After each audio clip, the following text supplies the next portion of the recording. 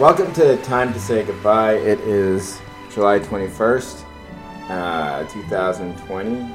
It is a Tuesday, and I think we're going to try and have this one out to you tomorrow morning. That seems more realistic. Yeah. We are a little delayed because, Andy, you apparently have drilling outside of your house. Yeah, that sounds dirty when you put it that way.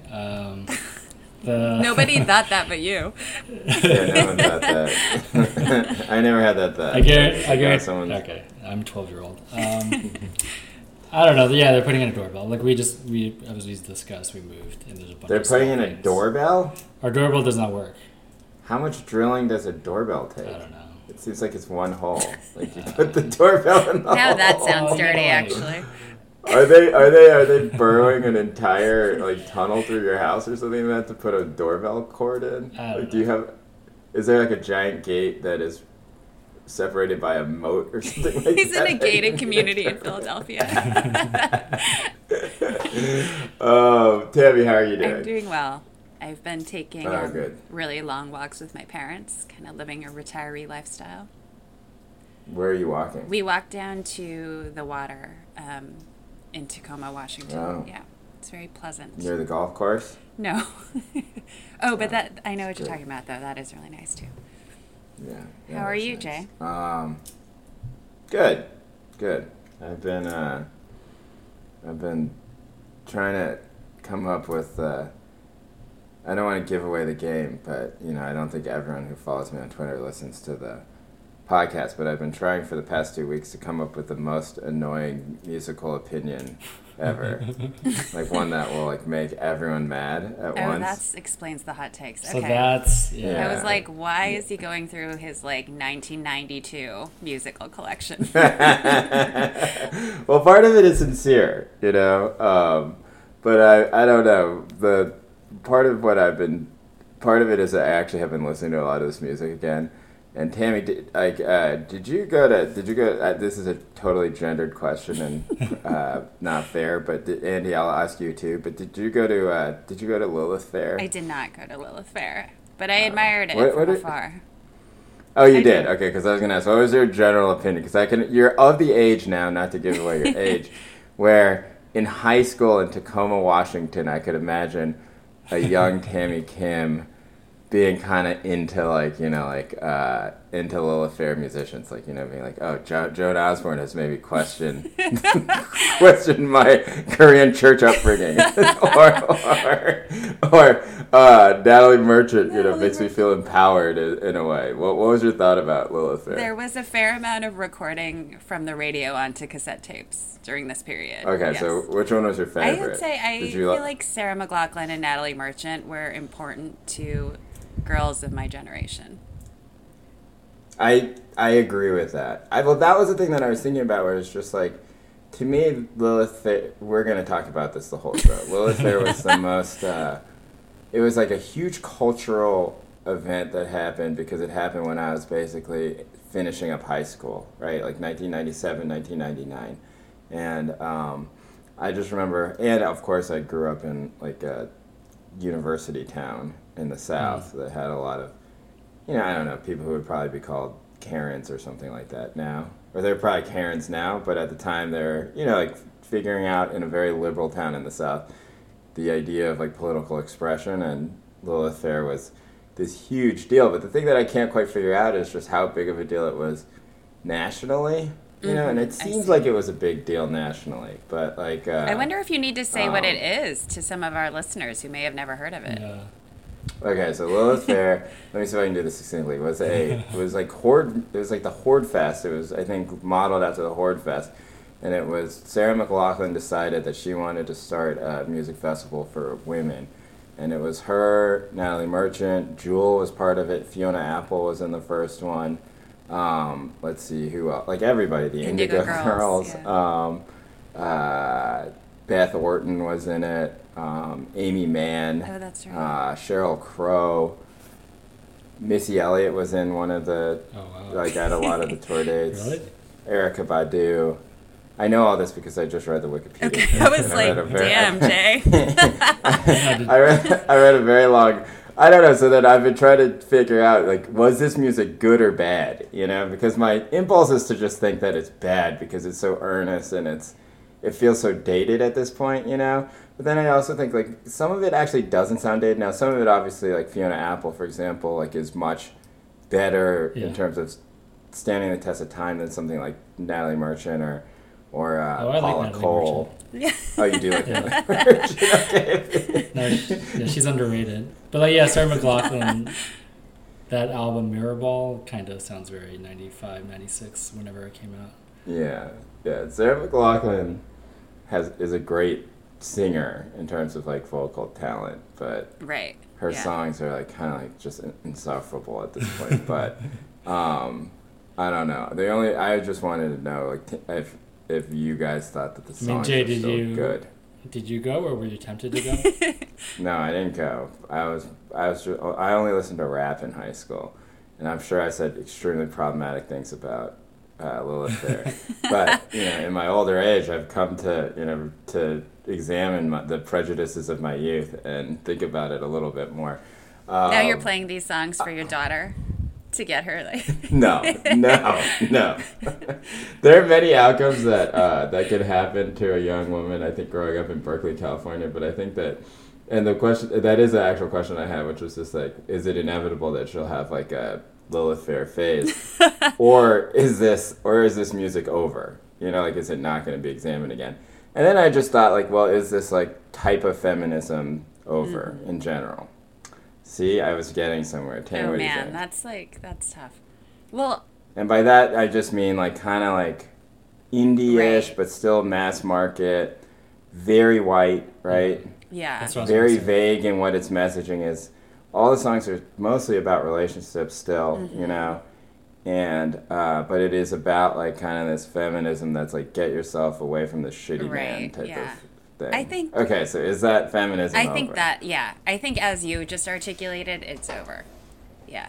But I think like the part of that is the like corporate kind of like co-optation of a certain kind of like feel good feminism. And then I think it's also that people of like your guys' daughters' generation and the people who are between your daughters and us, they're like, for them these kind of like gendered stereotypes are so played out.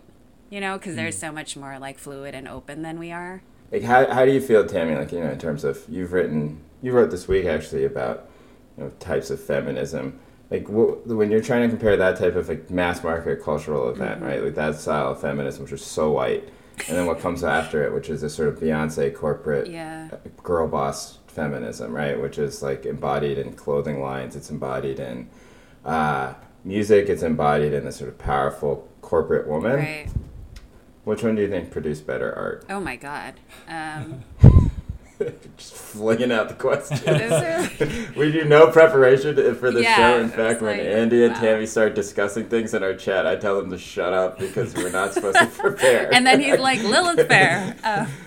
Was Lilith like, anti-corporate?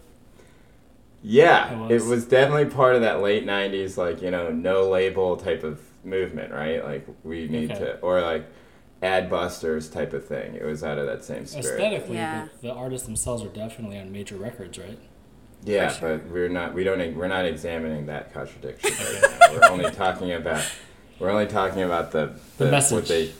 What they were, their forward face to the public. Yeah. I know, Tammy, what do you think? What was better? I feel like if my choices are Beyonce or Fiona Apple-ish, I would probably go with Fiona Apple-ish. Okay, but what about Beyonce or Jewel? Oh, God. Well, now, like, my artistic tastes are getting blurred in there. I think... Oh, God. I don't know. You guys really love Fiona Apple. Can I choose option E? Well, yeah. I don't know. I don't know. It's been strange to watch, though. It's like, it was definitely a thing. It was like kind of like the message was like very embodied in Shania Twain or something, right. or somebody like that, which is like I'm just gonna, or like Liz Phair, right? Who I think of all those people is probably her. This is not a controversial take.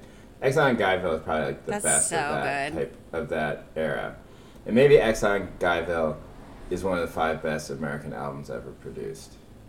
I think. Do you guys know that song "Ant in Alaska" that she sang? It's like about what? Breaking up. But I remember I just remember like weeping after like several different breakups with that song. Is that feminism? I don't think so, but whatever. Do you guys, is there like a male equivalent for that? Like what is the male? No, okay. The male equivalent I think is Exile in Guyville. Exile in Guyville, Illmatic. Oh yeah, Illmatic. And then probably like, I don't know, live at, I don't know. Pick one of the two Sam Cooke live albums, and then, maybe those are the best albums ever produced. Now I'm just picturing Andy and Jay like weeping over Illmatic. No, I don't cry over Illmatic. I just think Illmatic's probably the best album made. Okay, we can move on from this, but I was trying to see if we could go a half hour to talk about Lilith Fair, but that's what's been on my mind. And Tammy, I knew that you would be, not to. You can be offended if you'd like, but I was like, I bet Tammy was really into Lilith Fair. Great. I feel stereotypes, but also seen. Speaking of Lilith Fair feminism, we should talk about what's happening in Portland right now, right? Which is just down the street from Tacoma. I think it's a 2-hour drive from where you grew up, Tammy. There is a mass, what feels like a reignition of street actions that are going on, and that it happened. I'm sure everybody who's listening to this knows this, but it happened because.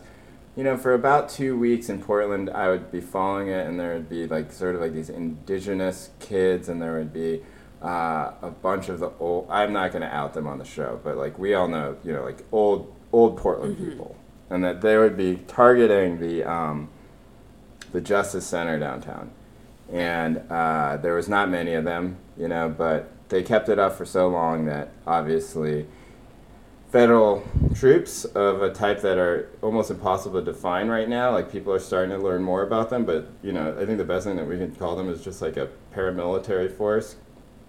Came to guard, quote unquote, the federal courthouse, and then there was a group that organized. I heard through a Facebook group because one of my friends is a Facebook moms group in Portland. Oh, really? That's how it got going. Oh, yeah. That's so sweet.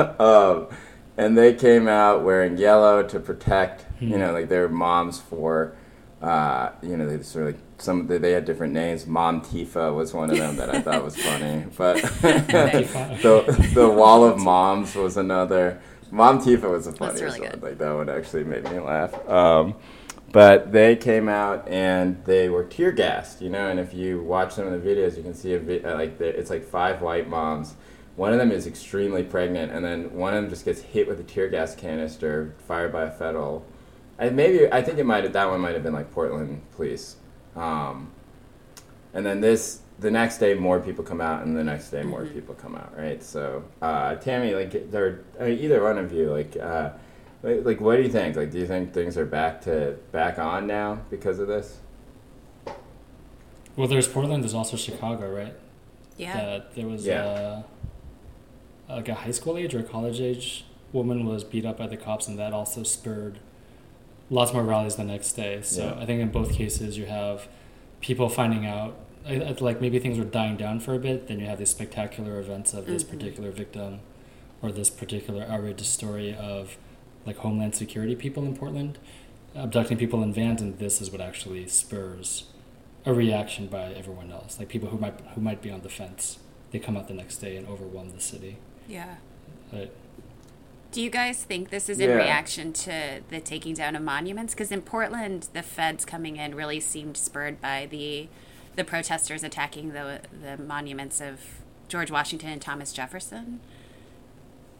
Well, Trump said that. Yeah. Right? So, do we buy it? And they are also attacking. Not attacking, but Yeah.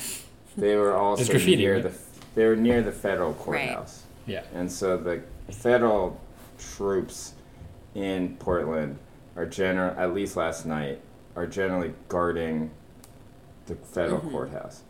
And so last night when like very late at night. I didn't even figure this out until I woke up, but like I was scrolling back into my timeline. Mike Baker, who's a correspondent for the New York Times, who did a lot of great reporting around coronavirus in the early days of February, when it was just in Washington State. He's now covering Portland. He got punched by one of these federal officers last night. Crazy. At like 2 a.m. And so I guess it really went off last night. And I think that maybe but it seemed from his timeline, I trust his reporting on this, is that like what happened is some kids went up and did some stuff to the, there's plywood over the federal courthouse building, and they went and they sort of like either tore it down or kicked at it, and then the feds rushed out each time and started firing off tear gas and punching people apparently.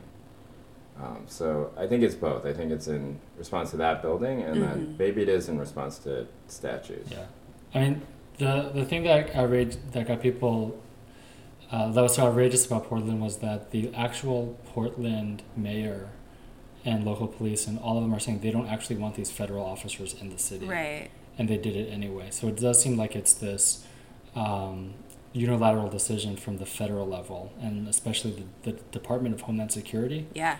That is going into these cities sort of unauthorized and doing, abducting people in vans and, kind of holding them for 24 hours without telling them what they did wrong.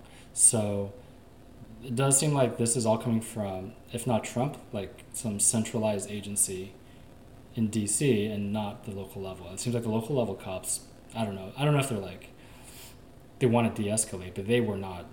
No. Yeah, I mean, the Portland cops have a really bad reputation. Yeah. And they had early on in these protests, I think, a court order against them because they were using so much pepper spray and other sorts of munitions. But yeah, I mean, at this point, it seems entirely a federal problem, right? I mean. Yeah.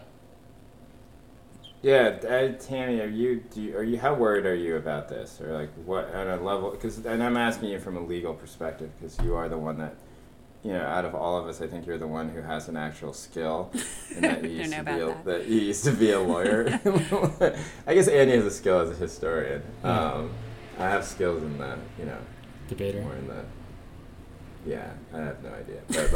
But Tammy, are you how extraordinary is this? This is a question that I've asked myself several times, and it's hard to discern and disentangle the images that you see, the alarm that you read, and and then what is, the sort of dismissals on the other side. Yeah. So what do you think we're at? I think it's not unprecedented. I mean, in the sense that obviously we know that the federal forces have been used to try to quell and manage protests in the language of the government, since the 60s, right? And Jay, you were at Standing Rock, like that was a problem there. It's been a problem, ever since things blew up in Minnesota. But I think the extraordinary aspect of it is that it's Customs and Border Protection. It's ICE. It's agents. It's not National Guard troops, right? So it's using like all kinds of different federal infrastructures and mostly new ones, like, under DHS, to do stuff that they're not supposed to do. I mean, this is not at all within their mandate. So in a way, Trump is kind of using like the agencies that are closest to him to do this work. Also, I've found that very, very interesting, right? Because it's part of CBP too, and ICE's continued lack of transparency and just basically like rogue behavior under the Trump administration. Those agencies could be taking much more direct orders from Trump than the other ones. Yeah, that's how it's operating now. I mean, they've gotten all sorts of different exemptions, like even just around like the FOIA requests and, transparency with regard to things like salaries, like things that are just so kind of beyond the pale of public behavior, of public agency conduct. Yeah. So that to me, I think this is an extraordinary moment. I think it's also a good illustration of something we care about on the podcast, which is the connection between U.S. military infrastructure and local police, because you can't get much more direct than this. Yeah. No, it feels like we're back in the 2000s with all this, right? Worry about like war and terror and what happens when you authorize these sort of extra legal measures and police forces and people.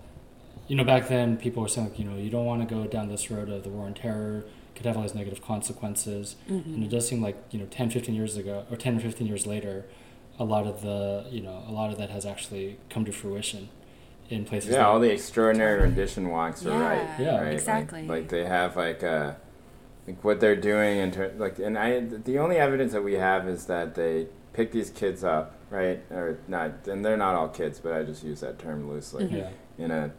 But they pick up these people and they put them in unmarked vans. They don't have any marking of who they are except they're in fucking fatigues, which is ridiculous, Wow, yeah. And then they kind of lock you up for a little bit, and then they go through your stuff, and then they let you go, right? So I think that I don't know if anyone has been disappeared or anything like that, and that's yet, right? But the idea that you're being kidnapped into a van is the problem, right? It's not, and that what can that lead to? Totally, yeah. I think it's an extraordinary moment too, because and I think that the response from the press, I think that there's a lot of columns out about it. Michelle Goldberg, I think, wrote about it today.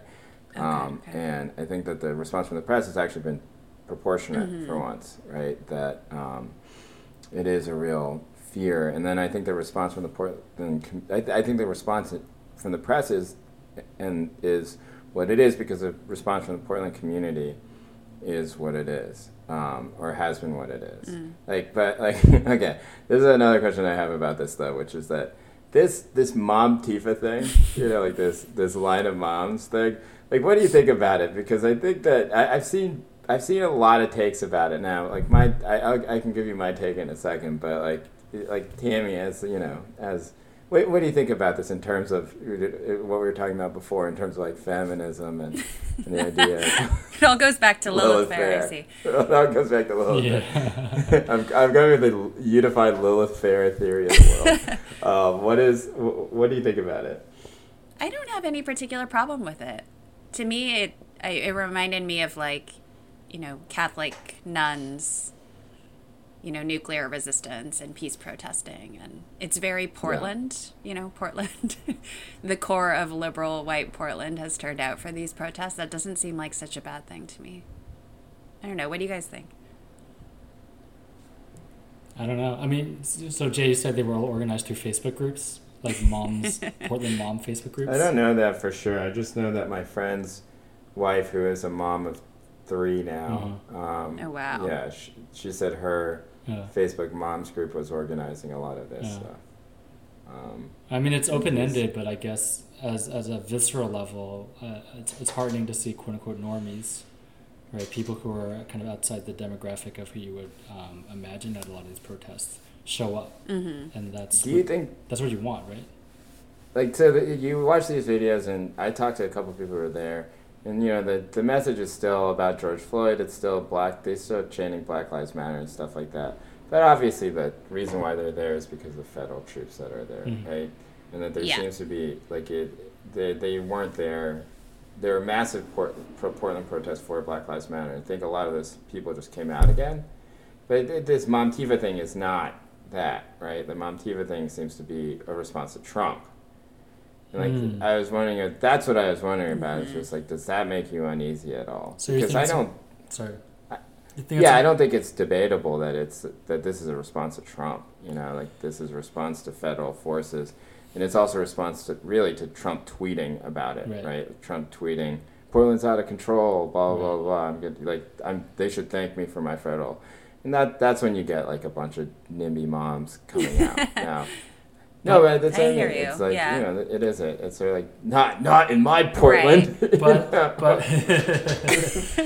But it's also more they're taking a more radical action than just the Women's March of just kind of walking in a pre-staged for sure rally, right? So there is it's like you said, we shouldn't make the distinction between good and bad protesters. You actually want them to push all of them. If there are these liberal groups that want to do very safe, cautious things, you could work with that, and maybe some of them can be pushed into more radical things. But devil's advocate here, getting rid of federal troops in that area is a very easy task to fulfill, right? They just have to leave, and then does that mean that all the moms go home? Is it too small of a thing, or should they try and refocus it on on George Floyd, like, or defunding the Portland Police Bureau? Like, what should they do here? Because it does really seem to me that the moms are out there, that the Mom Tifa thing is to protect against these federal forces and anger at Trump. Yeah. But a lot of the large protests have been in response to rioting by police. Yeah. So, I think that that's an entry point for a lot of people who probably have like their BLM support. Their tendency is to support BLM. They may not have fully developed like abolitionist politics or whatever, but they'll see their children or friends getting brutalized and they'll come out. And I think that's good, and I don't know, though. I mean, I think your question is fair, Jay, but to me, that's more of a question also of just, when the brutality stops, do we all stop going out? So it's a general question that I reckon with myself. Like, I've been going to fewer protests in recent weeks. Yeah, look, I don't have a problem with any of this. I think that our general thesis on the show is that all protest is good protest, right? We have a big tent for different types of protests. And so, like, if you're trying to get a group of 30 to 45-year-old white women wearing yellow shirts and bicycle hats and looking about as like basic as possible, getting tear gassed by federal officers, such a powerful image. It's the type of thing that will radicalize all sorts of people, I think, and change their minds about the police. And I think that the one thing that I find to be so inspiring and interesting about the Mom Tifa thing is just that they're clearly trying to do that, like people saying, oh, they're just trying to keep the peace. It's bullshit. They're clearly trying to goad these federal officers into a confrontation. I don't see how you could not think that way. Maybe not all of them are, but man, there are some of them who are, and like that's why you stand right in front of them and block them from everybody else, is because you want them to attack you, and that's, that's a strategy that was employed by, has been employed for, I don't know, maybe not millennia, but like centuries, right? Which is that you have like the military force attack you and then you tell people about it, right? And so my thing is just like, it's like, who is the person that could be attacked the most other than children by the police that would inspire the most outrage in the country? And it's almost certainly a bunch of white moms, Karens. Right? Like that's the people. And in Portland, the fact that they have apparently 500 white moms who are willing to do this is amazing, I think. And that the federal officers, I think last night, if they were going to do it, it would have happened last night, but they just didn't.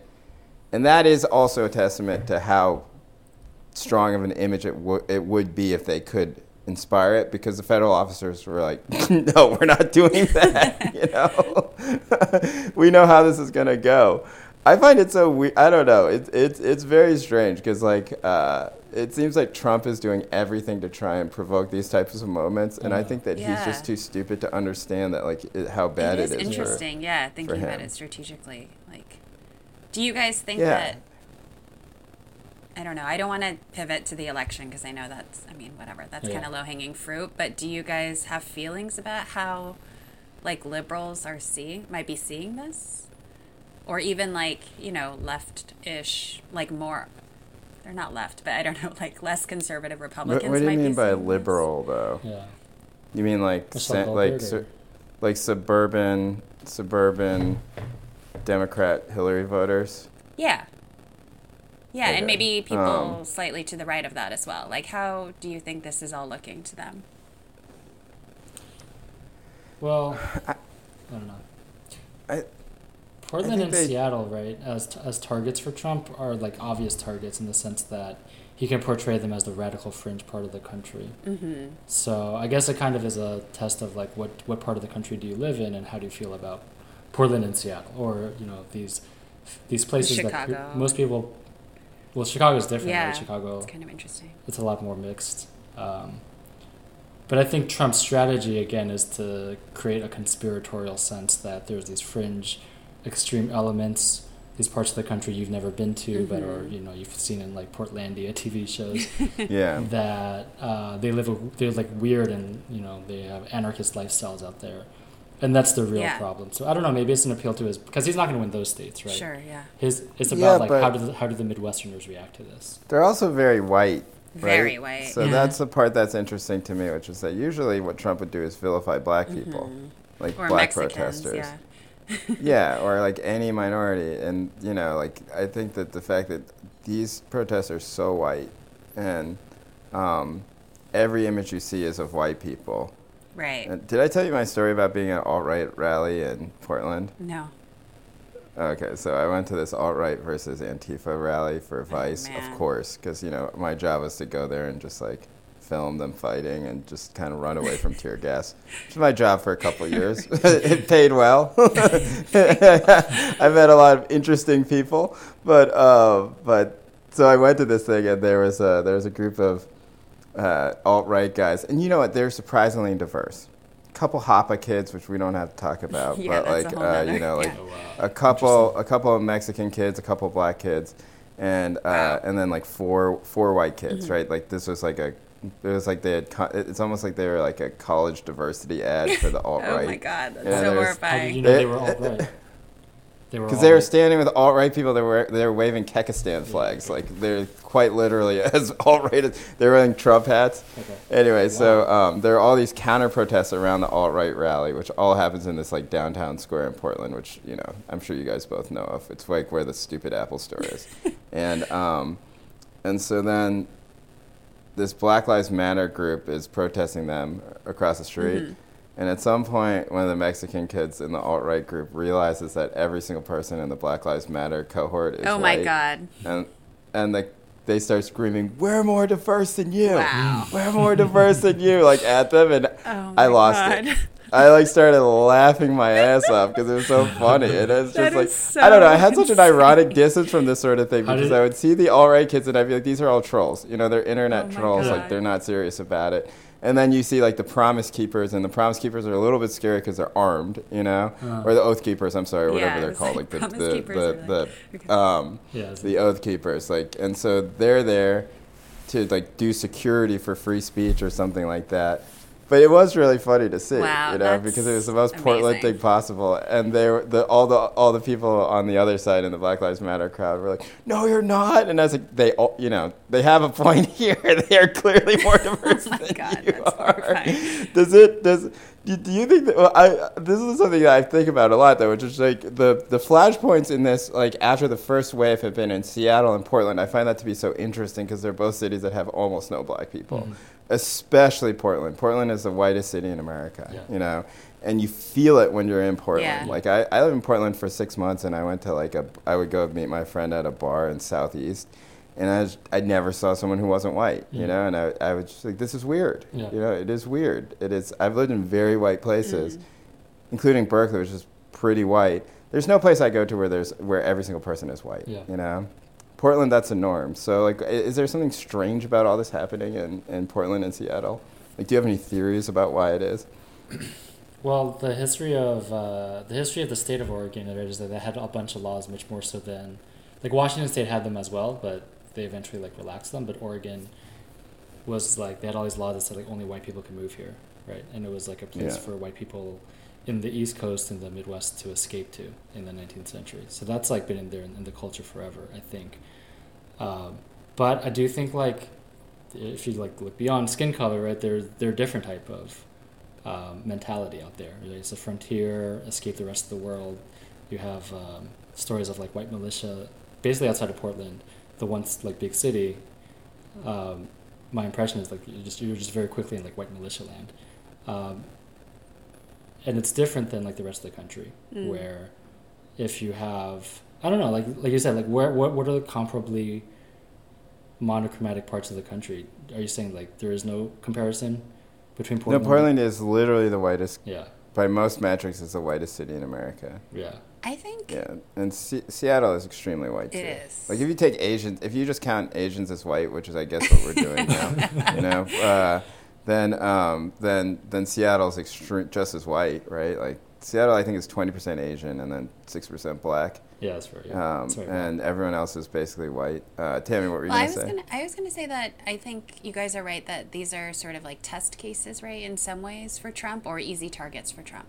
But I also think there's probably a large segment of liberals in Portland and Seattle who are happy the federal troops came in.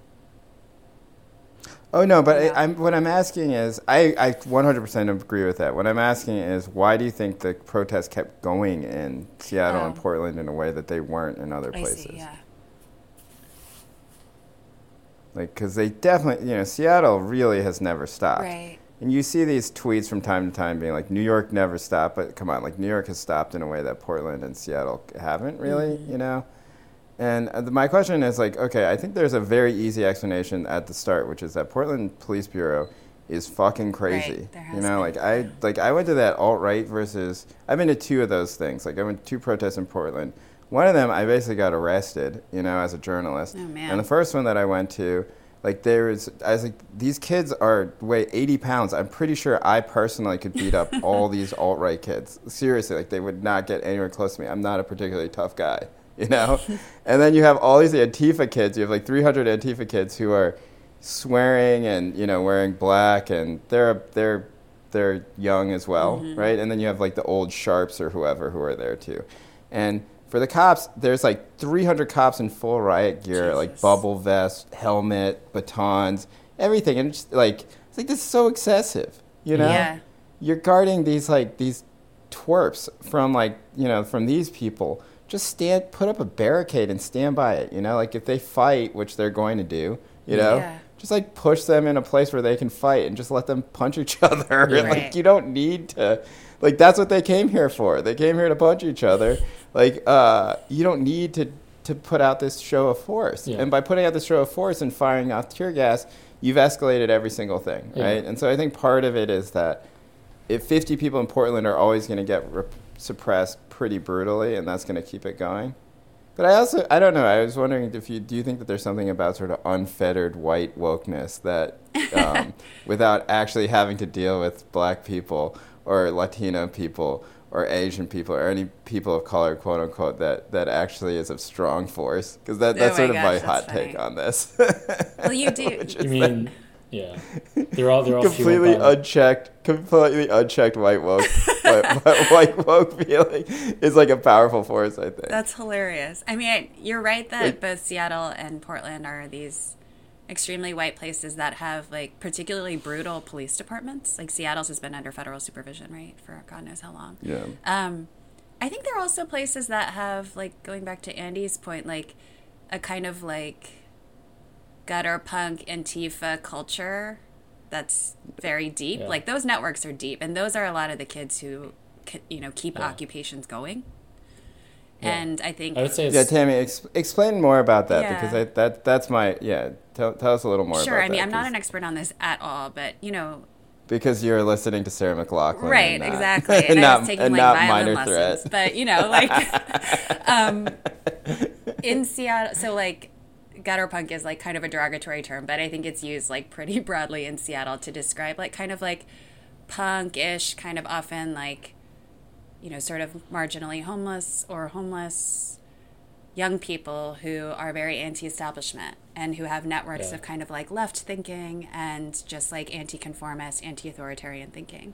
And there's some overlaps between, I would say, that community, which has existed since the 70s and 80s here, and Antifa, which is not a group obviously, but a descriptor that we've been using much more recently to talk about people who basically have those politics too, but are applying them in a more earnestly political way, I guess.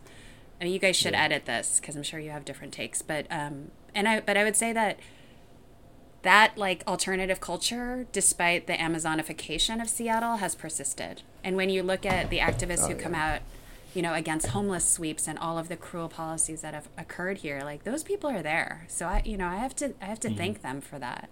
And I think they were keeping CHOP going. They're the people who were turning out in Portland. What do you guys think? Yeah.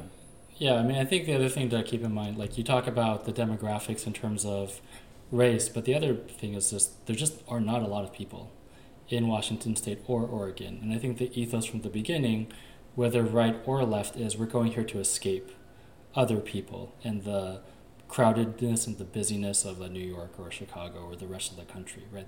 They're highly, until recently, I think Seattle obviously is pretty dense these days. But for the most part, these states have very few people, and I think that ethos can be translated into either sort of frontiersmen, I'm going to build a cabin and live and away from the government. They're not going to tax me. Or it could also be translated into a kind of a leftist politics of anarchism that, you know, Tammy is just mentioning. And the vibe, I think I mentioned this before, the vibe I always got in the Northwest wasn't so much, you know, engaged in these like dense intellectual debates about, you know, capitalism and civilization. It's more like just anarchism. It's like this, the enemy is the state. That's fair. The enemy is the state, right? And so being anti-police I think comes very naturally to them, as opposed to, and it doesn't necessarily have to manifest in some sort of historically informed exegesis on race in America, right? But that population has been almost entirely wiped out by the wealth of Seattle and Portland's core, you know? Well, that was my other question. Have they, though? I don't think they have, though. I think... Portland less so, probably. I met a lot of them when I was doing my, you know, shock and awe, ridiculous reporting on the alt-right versus Antifa stuff. Like, Tammy, I think your explanation is the right one, in my opinion, and it's one that I don't see very much, and I think it's one that the reason we don't see it very much is because you have to sort of live there or know that. But, like, the reason why this stuff keeps going is because all you need is about 100 people or 50 people to keep going out every single night. And if you have 50 to 100 people who are organized through old networks of like Andy, I'm picking up you like whatever you're doing with your hand on the mic. If you, I'm not editing that out either. But like, if you have 50, like so in Portland, for example, this stuff started because you had a very strong like skinheads against racial prejudice group like the Sharks, right? And they started a lot of that was organized in the 90s around the murder of an Ethiopian kid by skinheads, right? Some Ethiopian kid in like north whatever quadrant of the city, northeast. Is that where a lot of the immigrants live? Was not northeast. I think it's southeast. Like southwest or something. Was killed by white supremacists, and so then you have that group starting skinheads against racial prejudice. That leads to like more groups starting around Antifa. You know, when Trump gets elected, more kids come out under that banner. And then at some point you have about 200 kids who are always down to go out and like cause mayhem. And you're right, Tammy, that their foundational ethos is not socialism, it's not anti-racism, it's just anarchism, right? And fighting the cops. They love to fight the cops. Like, you know, they fight the cops every May Day, you know? Right. Like, so you have that in Seattle and Portland. Yeah. And so this is like Christmas for those people. And I think that the thing that happens with the wrong moral equivalence that happens is that we're so pious about protests in this country that we don't see those people as our friends, right? If we are honest about who they are, then there's a tendency that we think that we have to disavow them because, well, they're not about Black Lives Matter, they're not about George Floyd. But they are, because they're the people who are keeping the protests going single-handedly. Their stuff is what brings out the federal troops, right? The federal troops don't come out if these people aren't tearing down that fence every single day. And so, I don't know. I think you're right. I think it's all about protest infrastructure in that city. Okay, speaking of which, switching gears, there's an article by Ross Douthat, and is that how you pronounce it? I think so. Douthat, right? It's Douthat. He is a columnist for the New York Times. I actually find him to be the most interesting columnist other than Jamelle Bouie. Those are the two that I like. And Ross, of course, is, I don't know, I'm sure everyone knows this is he's a Catholic conservative, but he does make interesting points, I think, and he's a good writer, which, you know, that's true. As I've told Tammy and Andy many times, I have a giant tent for people who are good writers where they can be completely flawed, and I think all their politics sucks, but I'll have like a begrudging like for them. So Ross is in that realm. So he wrote a piece about white fragility, and it's called Real White Fragility. There's one part in this that I am interested that I think that we should talk about. I'm going to read from it right here, which is, having run this gauntlet, our meritocrats graduate into a big city ecosystem where the price of adult goods like schools and housing has been bid up dramatically, while important cultural industries, especially academy and journalism, supply fewer jobs even in good economic times. And they live half in these crowded, over-competitive worlds and half on the internet, which has extended the competition for status almost infinitely and weakened some of the normal ways that local prestige might compensate for disappointing income. These stresses have exposed the thinness of meritocracy as a culture, a Hogwarts with SATs instead of magic, a secular substitute for older forms of community, tradition, or religion. For instance, it was the frequent boast of Obama-era liberalism that it had restored certain bourgeois virtues, delayed childbearing, stable marriage without requiring anything so anachronistic as Christianity or courtship rituals, blah, blah, blah, blah. Let's go to the end, which is, and this is the part that's like interesting to me, which is that that he is saying that like the new sort of religious anti-racism that he characterizes as Robin DiAngelo is part of this realization by white meritocrats that they're losing to Asians, right? That they can work this hard and they're still going to lose to Asians, and that at that point they give up the ghost and they just say, well, let's just get rid of all of this, you know? And all we have to do is sort of give small concessions to black people, and then we can, you know, keep these Asians at bay and stay on top. What do you think of this theory? Andy, Did he say that? Andy, you go. He did say that. I think that's right. Yeah, that's definitely it. No, he did say that. I know. He does have a lot. The part that I didn't quote. Quote it. We'll put a link. We'll put a link to it. But he does say that, right? He does have a line about the SAT. For instance, once you dismiss the SAT as just a tool of white supremacy, then it gets easier for elite schools to justify excluding the Asian American students whose standardized test scores keep climbing while white scores stay relatively flat. Or again, if you induce inner city charter schools to disavow their previous stress on hard work and discipline and meritocratic ambition because those are racist too, well, then their minority graduates might become less competitive with your own kids in the college admissions race as well. He does say it. He just flat out says it. Okay, so what do we think? This is a spicy take from Ross, which is why I like Ross. But like, Andy, what do you think about this? You have very deep thoughts on the SAT that I don't want to reveal, but I'm gonna force you to reveal them on the show. I told you guys I'm just too biased about the SAT because I did stereotypically dedicate so much of my high school life to doing well on it, and I do think like you can do well on it, and you know, like I've always thought like, I don't know, this is probably overly reductive and I'm overlooking a lot of my own biases, but like my parents don't speak English very well, and eventually I got a good verbal score by working, you know, really hard at it. So I do kind of think like, yeah, if you just, and I didn't like pay for any classes either, and so I do kind of think like, yeah, like the SAT is hackable, and you don't. I had a lot of privileges, this for sure, but I also kind of think like, I don't know, and like math, I kind of think math is important. I don't, and I do think there is like a tendency among liberals or humanists or whatever to look down on math for some reason and like say like we shouldn't care so much about math skills. I don't know. It's weird. I think the anti-SAT stuff is weird to me. And as I said before, I think like if you replace the SAT with soft stuff, I think that does only help the legacy students more. Uh-huh. So I think I'm kind of an outlier among the left liberals. Okay, well, let's talk about some hard things in this article so I don't mischaracterize it, or so I'm not accused of mischaracterizing it when I wasn't. What Ross Douthat says is that, and these are things that have been sort of brought up by the culture warriors, that if you look at what Robin DiAngelo or what a lot of these professional sort of diversity trainers say, which is that they say things like perfectionism or worship of the written word or emphasis on the scientific method or delayed gratification are features of toxic whiteness, right? And so it's this idea that the things that do well in a meritocracy are just things that are white. And and I think math, Andy, as you said, is probably one of those things that can get listed on there.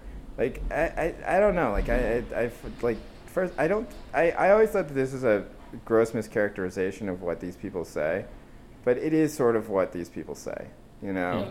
And so it's an interesting question. Tammy, what do you think? Do you think that white people are just dropping this stuff and becoming woke so that Asians don't take their spots at Harvard? I think Ross Douthat he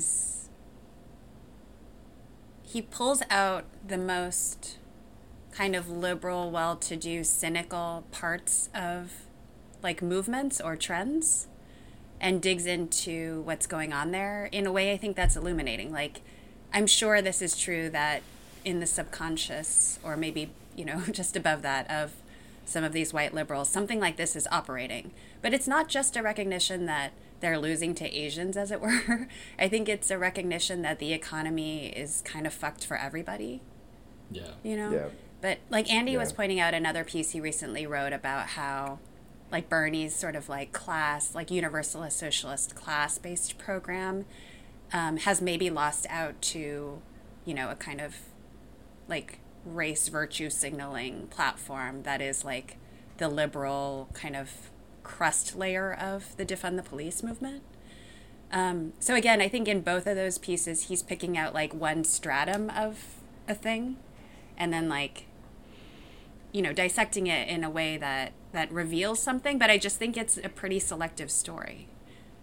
Or maybe I'm just trying to be too optimistic about like what's going on in white people's minds. Yeah. But I can't, I guess I refuse to believe that this is all that's happening with the white liberal participation. Oh, yeah, right? I don't think so maybe either. he's not saying that, yeah. I don't think he would. He says it's subconscious, right. That nobody thinks it's subconscious, and that in that way it is deep, but it is also marginal in some ways, right? Sure. That maybe it is the animating part, but that the way that people justify their actions also matter, right? And that we shouldn't discount all of them, but that maybe. Because I think about this too, where it's just like, all right, well, you have the economy coming up, and Andy, as a parent, you can sort of reflect on this with me, which is that if you could say that, like, my child, and forget that we're both like leftists here, but let's say put yourself in the position of like like some Asian person who's like went to Princeton or whatever and wants to work at a bank, and we can say that. Our kid has a 20% chance of replicating our privilege and actually improving on it, right? Only. Whereas before it was probably an 80% chance or 70% of that, right? Now the chance is reduced down to 20%. Or we can pick a world in which they will fall well short of our privilege and our wealth, but they will at least they have a 100% chance of having like a comfortable life and not falling out of society, which they had some chance of doing before. Isn't that more of a choice now for a lot of people? Like, is that what's animating it? Like the idea that meritocracy is not going to work for them, like Tammy was saying, that the meritocracy and the privileges that make the meritocracy false are now a little bit more distant because there's no economic future where they can be, where the divisions will matter as much. Yeah. Wait. So what's the choice? Is it? Sorry, your example was pretty long. You can just pick, like, do you want your kid to have a 20% chance of, like, being extremely privileged or... I see.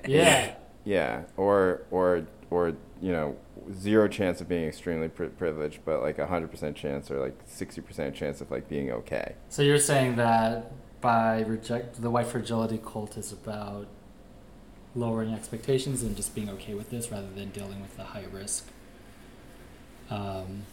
the high risk of engaging in these Tammy, do you want to explain it to Andy?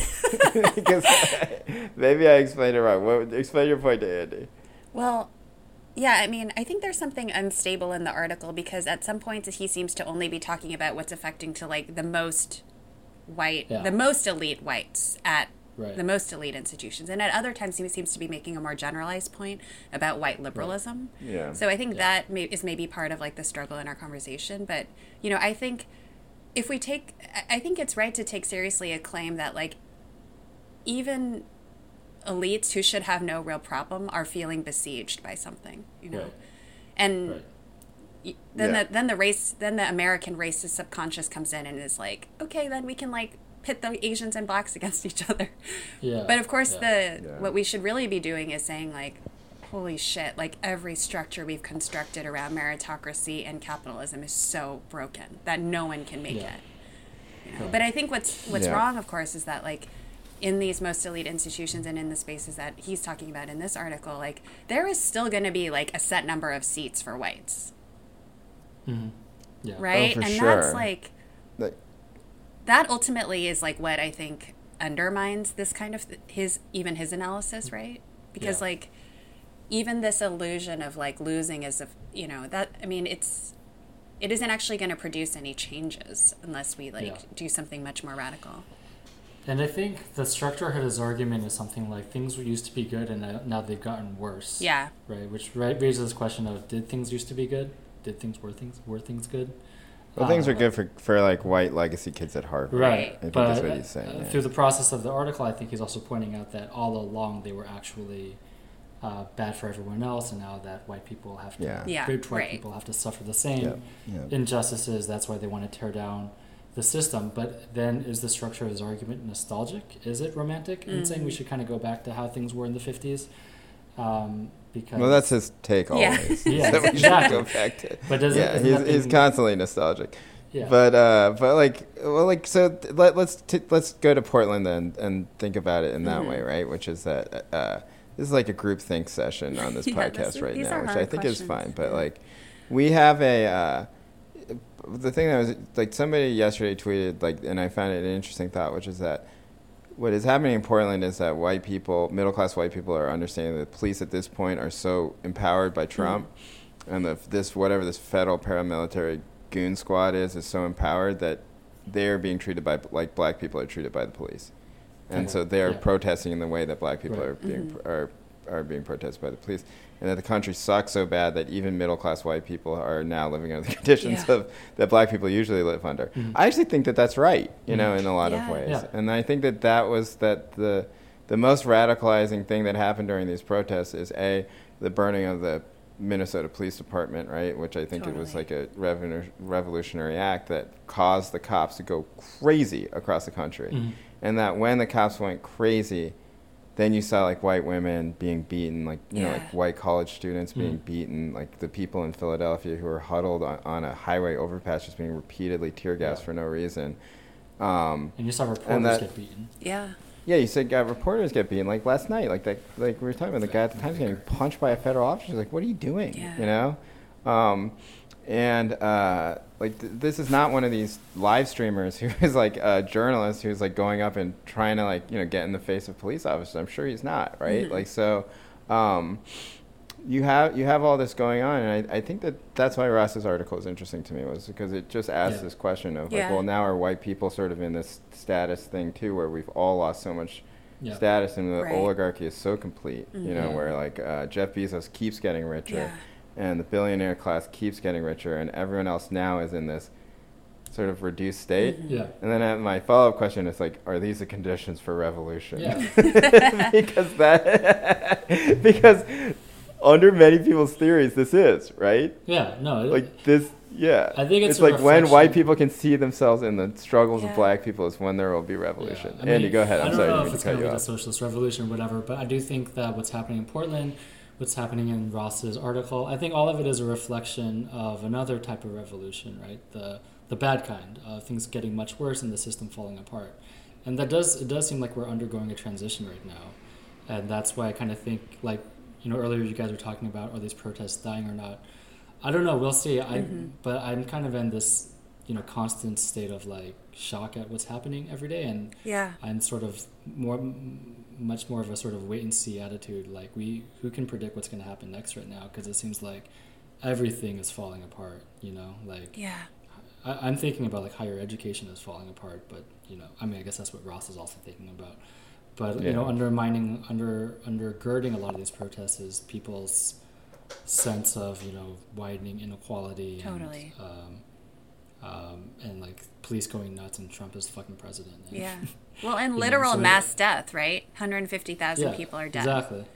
So it does seem like the thing that connects all this stuff that's really confusing is that we are undergoing some sort of collapse of whatever was before. And I guess the open question is like, is the response going to be a good or a bad one? But I think to say like, I don't think it's a question whether or not we're having a revolution. We are having a revolution. It's just, from the top.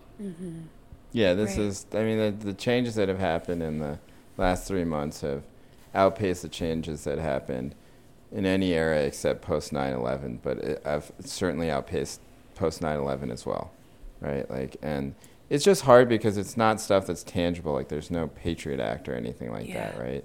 But the ways in which people's trust in societal structures has completely disappeared is certainly going to lead to mass change.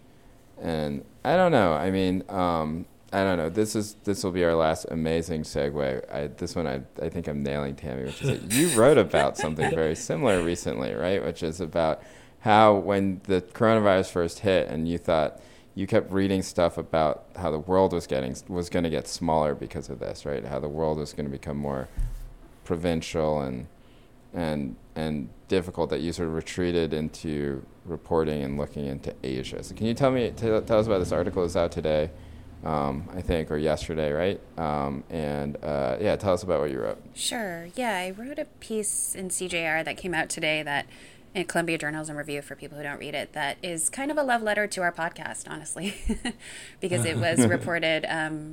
It was reported basically parallel to kind of when we started. Like, I think I had just started it. Mm-hmm. But the idea of it is kind of a profile of 3 transnational Asian magazines, 2 of which we featured on the show through Andy's interview with Brian Hu of New Bloom, and then our segment with Wilfred Chan of Lausanne. The idea being that, you know, the project of that Jay and Andy that we're engaged in, I think here, is to say, like, we need to pay attention to Asia. We need to pay attention to the distance between Asia and the West. And the pandemic made that clearer than ever. But that we need to do that in a way that gets away from any sort of nationalistic thinking on either end. And so we need to get away from our American arrogance, but we also... there's no reason to embrace a Chinese arrogance as an alternative. And that we need to recognize that in a lot of ways, like, we are living in a failed state. Yeah. Oh, yeah. And that other countries might offer alternatives to that, you know.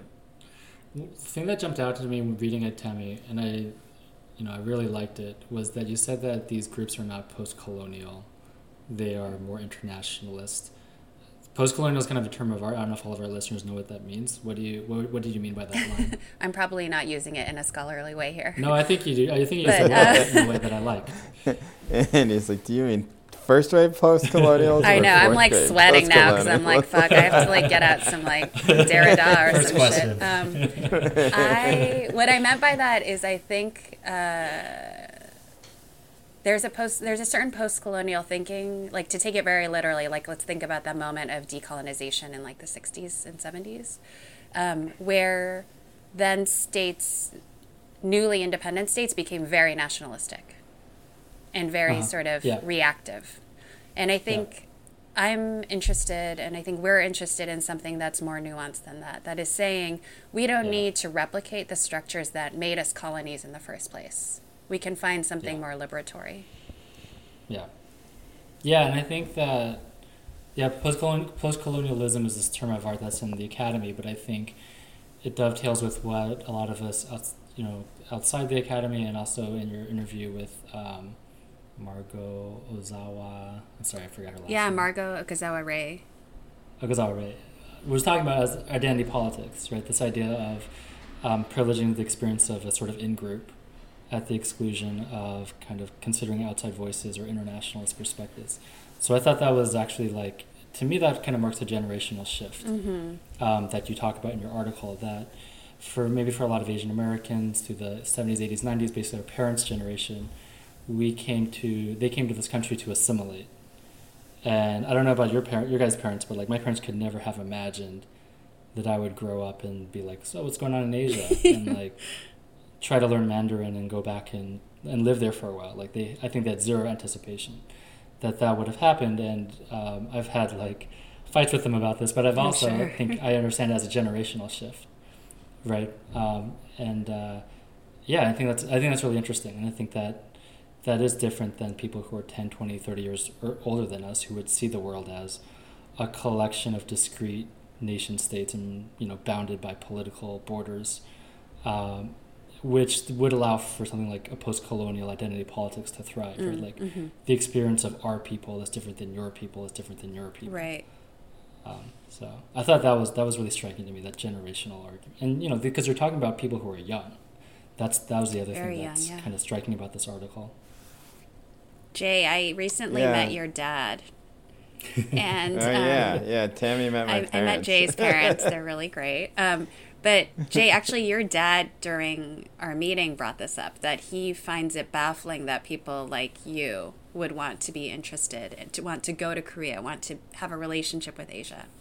Has he talked with you? About Yeah. No, like Andy, it's similar, and interesting. My parents live like literally a ferry ride away from where Andy grew up. Like I mean, how far were you from the ferry? Like you're pretty close. I could run there. It's like 4 or 5 miles. You could run there, right? So and then you could hop on a ferry and run to my parents' house. So like, this is the Ivors of Mukilteo. If any of my friends from high school are listening. Yeah, exactly. That place is great. Every time I go there, I stop and get a chowder and some fries, and I sit in the car and I eat it, and then I feel extremely fat afterwards. But yeah, no, that's true, Tammy. And I'm 40, right? And my parents are extremely assimilation driven, as I'm sure you noticed. But they are. Yeah, I think that they don't get it, right? Because what they think about is like, well, why when we work to give you this life, right? And when you have all the like your life has resulted in things that we couldn't even have imagined while we were raising you, right? Like they're like, well, maybe he'll be a lawyer, but I don't think they would think like, well, maybe he'll be like a dilettante that occasionally writes and and does a podcast. That is a privilege that maybe they didn't understand. Like, why would you want to go to a country that would be hostile towards you? And that's the thing that I think that they're fixated on. And I find that fascinating because, like, for me, the fixation is with finding a connection to Korea, right? With them, the fixation is what we know that you don't know is that there's no that you don't have a connection to Korea because you didn't grow up there. Yeah. We know what Korea is like because we grew up there, but even we don't really know what Korea is like because we haven't been there for 40 years, But you certainly don't know. Like, what are you going to do? You can barely read the language, It's going to take you 3 weeks to learn, to catch up to, like, speak the language.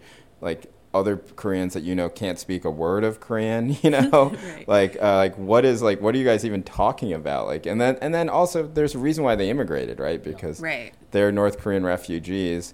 They came to the South and they felt like isolated in the South because they're refugees from the North. And during the 80s or 70s, they're basically discriminated against as northern refugees, and they come over here. And so they don't have particularly great feelings about South Korea either, right? And so I think that's interesting, though, because like there is a certain performance of our interest in our home countries and these internationalist things that is a little cosplay, like they do have a point, like there's no way we can take Korean lessons forever. There's no point in our life, Tammy, where you and I are going to go there and that 99% of the people won't immediately be able to tell that we grew up in the United States, right? Is that true? Oh yeah, for sure. I mean, like I mean, Tammy's Korean is much better than mine, but like, Tammy is clearly grew up in the United States. Yeah. For me, it's like no question. Tammy, any thoughts? I mean, I say as I'm like, can you guys see on Zoom how dark I am right now? I'm basically, this is like the darkest I've Jay's like backyard farming has made him like look like a peasant farmer from some unidentified country. I spend like country. 10 hours. Yeah, exactly. I spend like 10 hours outside a day. So, are most I don't know Korean go ahead. Are most Korean immigrants from North Korea to South Korea? Is that the typical pipeline, or is it just a mixture of North and South to the US? Yeah, the first generation mostly North Korean. Okay. That's similar to North Taiwan. Koreans who went to the South. It's mainland Chinese who went to Taiwan. That's because they felt no loyalty to Taiwan or belonging. But they were much. Tammy, are your parents from North Korea? No, they're both from the South. Okay. Yeah, I mean they're from the South of South Korea. Yeah, no, just South Korea.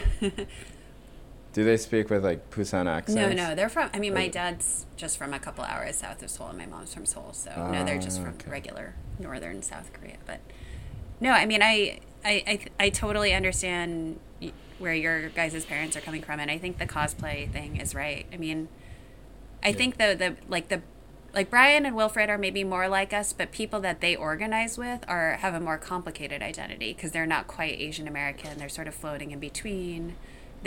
There's younger people quite different from us, I think, are so bicultural and so perfectly bilingual, and that's kind of interesting to me. I think that's charting a different kind of thinking around our connections.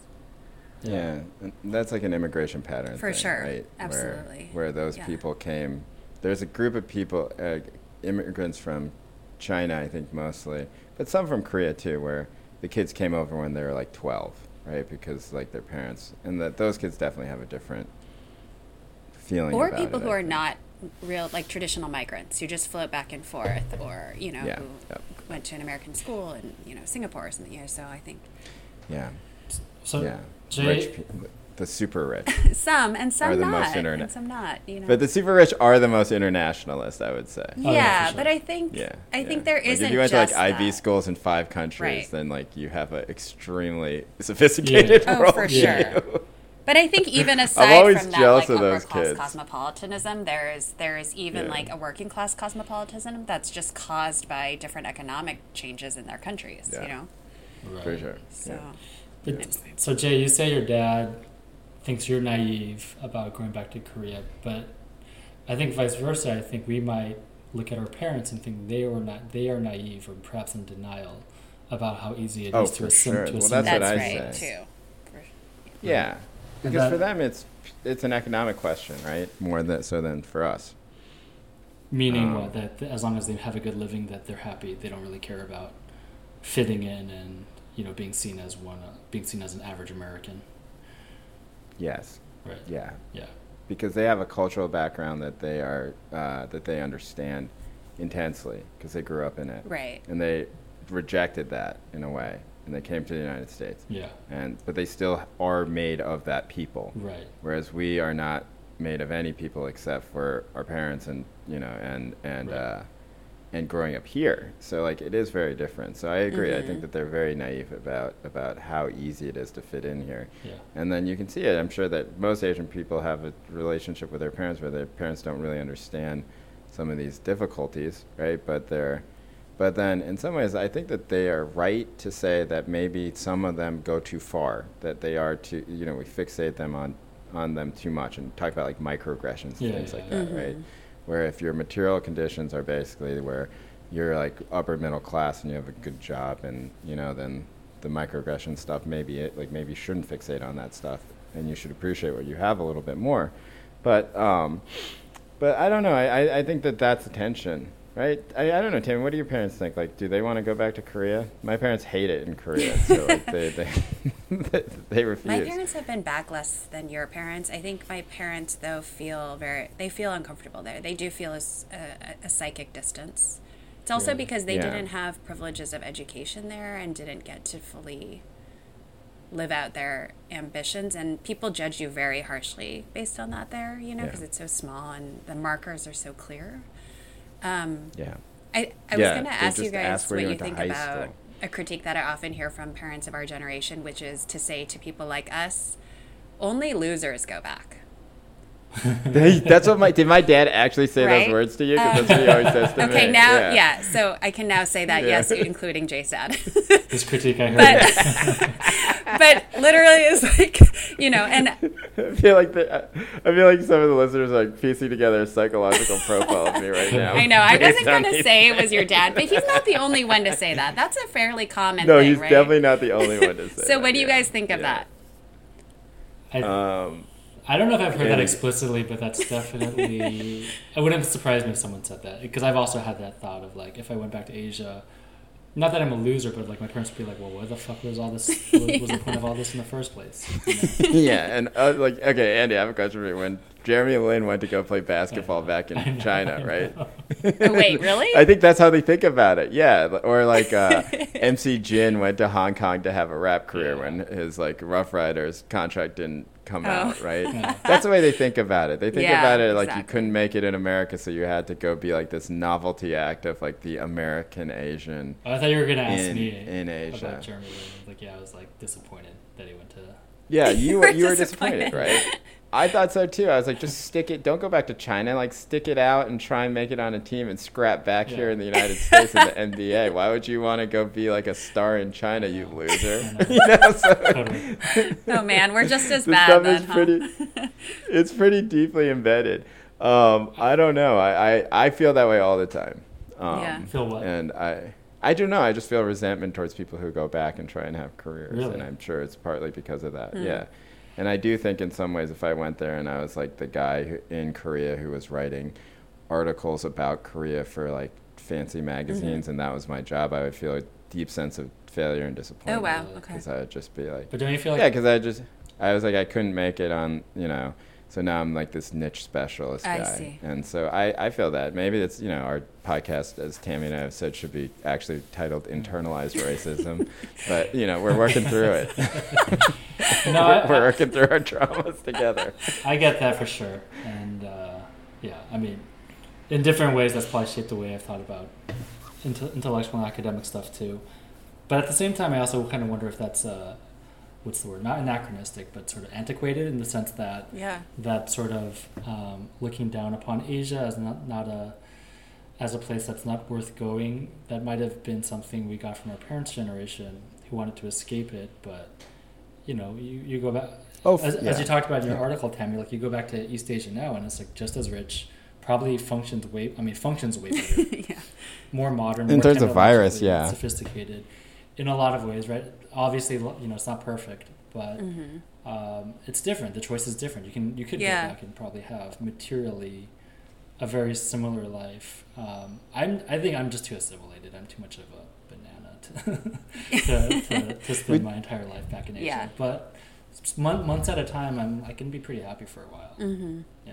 Well, because my dad's not to like turn this all into like a question about like our own personal psychology, but. Like his point was, and I swear I'll swing it back to what we were talking about, but his point was essentially that I would feel more like an outsider there than I would here, and that is true in the sense that I don't often feel like an outsider here, especially in the places where I live. Like, I live in Berkeley. Like, what am I, everyone, there's cities like 25% Asian and like 90%, like white liberal, Right. and like my kid who is like half Jewish, half Korean is like basically the majority of the kids in the school here. It's like the highest population, right? So, or like half Asian, and so, and in Korea I certainly would feel out of place all the time. But like I don't know. The thing that I was telling him was I was just like, well, I'll just like hang out with international people at the university or something like that, and it'll be fine. But. I don't know. I think he's right in the sense now I have no desire at all to go back to Korea. It lasted for like a month, and now I feel very nationalistic about staying here in a way. But because of the uprising. Yeah, because I think like the country will be better because of the uprisings that have happened here. And so if that hadn't happened, I would have been much more despondent about it. But now I feel like it's our duty as people who were raised here to fight to make this country better. Totally. And I get actually really annoyed at people who are in other countries right now. Like, what are you doing? This is the time. This is the time we can do it. Yeah. This is a long way of asking the question, which I think is the real question underneath all this, is that like when we project ourselves, and I think that's something that you wrote about in the piece, Tammy, that I found interesting and actually really fascinating. So when we project ourselves as Asian Americans onto Asia, when we become interested in Asia, are we just seeing a projection of Asian America onto Asia? Like an idealized version of Asian America onto Asia. And the example I'll use is like, the way that we look at like root for like Korean sports athletes or something like that during the Olympics or something like that. The vision that we have of those people in our heads are of Asian Americans transposed onto those people, right? Like we see ourselves in those people, but those people are distinctly Korean and part of like a massively abusive Korean like sports training program that we would not approve of, but we still root for them without any of that guilt, right? It's interesting to me because I think what we're doing is we're sort of trying to figure out our own Asian Americanness through Asia, and so in that some ways we're doing the same thing, right? Like there isn't an actual internationalist aspect to it. It is just transposed onto the mirage of internationalism. Andy, do you think your entire career as a historian has been a fraud because of this? No, I think I definitely thought about very early on that in terms of your dad accusing you of wanting to cosplay. I became very aware early on that I probably had those impulses like, I'm gonna like become whole again and go back to the homeland. And then very early on decided I need to be honest about who I am, what I am, but also what I'm not, and my own limitations there. And, like I can't, like you said, I'll never convince or fool anyone that I was born there. I think once you're honest with yourself, it's a lot better, and I don't think you have to be so cynical as to think that there is zero connection between right yourself and the. I tend to think of, I think this is a problematic word, but I still use it, diaspora, which I know is like a nationalistic term, but I do think like it's one that allows you to feel like you're part of something without having to get so worried about like citizenship and how much you lived here or there. I just think the ability to like go up to someone in China or Taiwan or in the US and just kind of have some sort of shared understanding or shared language to talk to is really powerful. But you don't want to get too wrapped up into it, and you don't want to start getting carried away into like nationalism and sort of biological sense of solidarity. Right.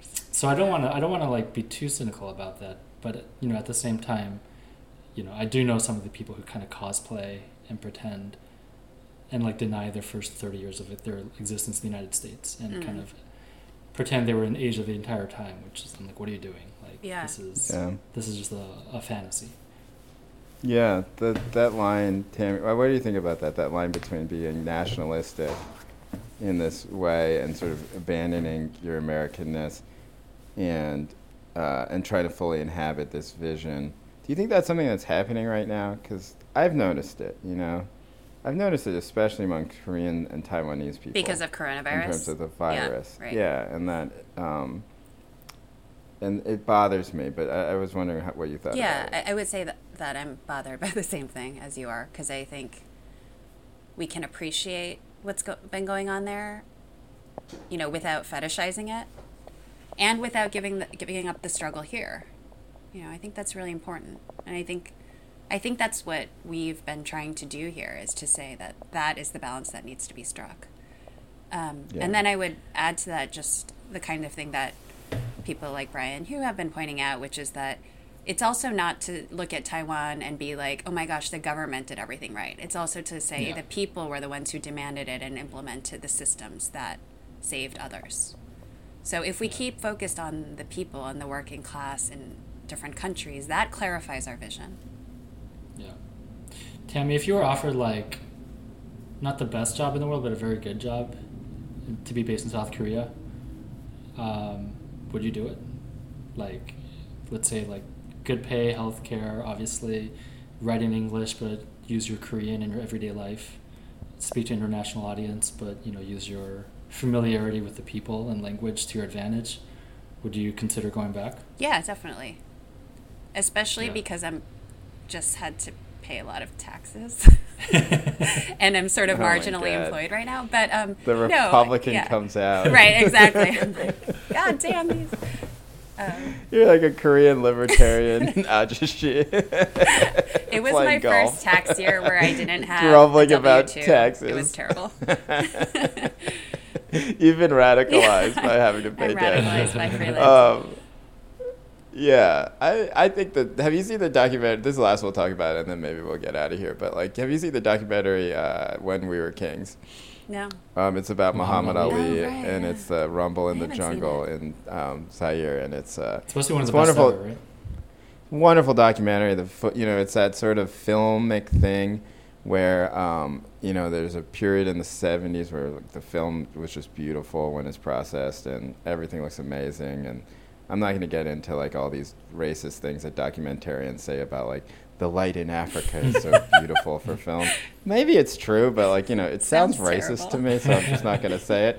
But the footage is beautiful. But, you see Ali on these planes, and you see him taking in Africa, right? Mm-hmm. And you see him having this revelation in real time and talking to the camera, talking to like all the reporters who were there. And, it's like every famous reporter was there. Like Norman Mailer was there. Like George Plimpton was there. All these people are there. And I think that to deny oneself this idea, especially for Black Americans, that there are places where they are considered humans, right? Yeah. And for Asian Americans to like say there's a place where I can walk around and not everyone is going to stare at me or think of me as something different. I can blend in here. Like when I was interviewing that guy, when I went to Korea to interview Adam Krapser, who was the guy who was a Korean adoptee who was deported to Korea. you know, like one of the things that he said to me, despite his life being horrible in Korea, was that one thing that he appreciated was that he could walk around and he just kind of looked like everybody else, and it was weird to him, you know. To deny yourself that, I think, is too strong. You know, like people should have those feelings, but it just, the slippery slope from there to like full on like nationalism in this very like weird, abstracted and kind of mangled way is really short, I think, right? And that I think we should. And that's something that people seem to be navigating a lot. I don't have any prescriptions for it, and I've never actually felt like I could go back and just be Korean because I'm so assimilated in terms of like the way that I was raised here in the United States. But I think that I think it's something that people are definitely thinking right now. And I do think there will be a lot of reverse migration back. I think, for sure. That'll be interesting. Like my friend Rex Dizzy, who's a rapper, he's back there now. Oh, wow. In Korea. Like for a while? Like permanently? I don't know. Oh my gosh. He and I only communicate through trolling, so I actually can't sincerely ask him how long he's going to be there. But he, like everybody else, is posting photos of his quarantine food and stuff like that. And so I think there is going to be a lot of reverse migration, especially if Korea starts telling people to come back and saying, hey, we want to build like a cultural media empire based off what you guys learned in America, and we're going to pay you X amount of money. I think a lot of people would be back. I think Tammy will be doing the podcast, and Tammy will be like that. To wake up at 8 in the morning. In like a 목욕탕 Gangnam or something like that. I'd be like, I'm sorry, man. I gotta decompress a little bit. This is great over here. All right, well, we missed a lot of the stuff we were going to talk about, but I think we're running long here, so should we just end it here? Sure. Let's do it. Yeah. Okay. Stop. Great. Thank you for listening to our show. As always, you can follow us on Twitter at TTSGpod. You can email us at timetosaygoodbyepod@gmail.com. Is that right, Andy? Yeah. I always get that wrong. And the best way that you can support us is to sign up for our newsletter. That is goodbye.substack.com. A screen will pop up, and you can enter your email address, and you will get all these podcasts, and you will get a lot of the stuff that we write, including what Tammy wrote this week, or Tammy's interview this week with Dr. Okazawa Ray, which I found to be totally fascinating. I'm sad that we didn't get to talk about it, but I think we'll talk about it next week. It is a fascinating look at the Combahee River Collective and their ideas about what identity politics really were. And, interestingly enough, Kianga Yamada Thomas wrote a piece on the same day that really forcefully made the point, I think, that this was a different form of identity politics, and that the capitalist version of it has been destructive. And that's something that I think that we have talked about in this podcast, and it was great to see written in the pages of the New Yorker. All right, is that it? Good outro? Sounds good. Now you're going to play Sarah McLachlan. Yeah. Yeah, exactly. And take us out, Sarah.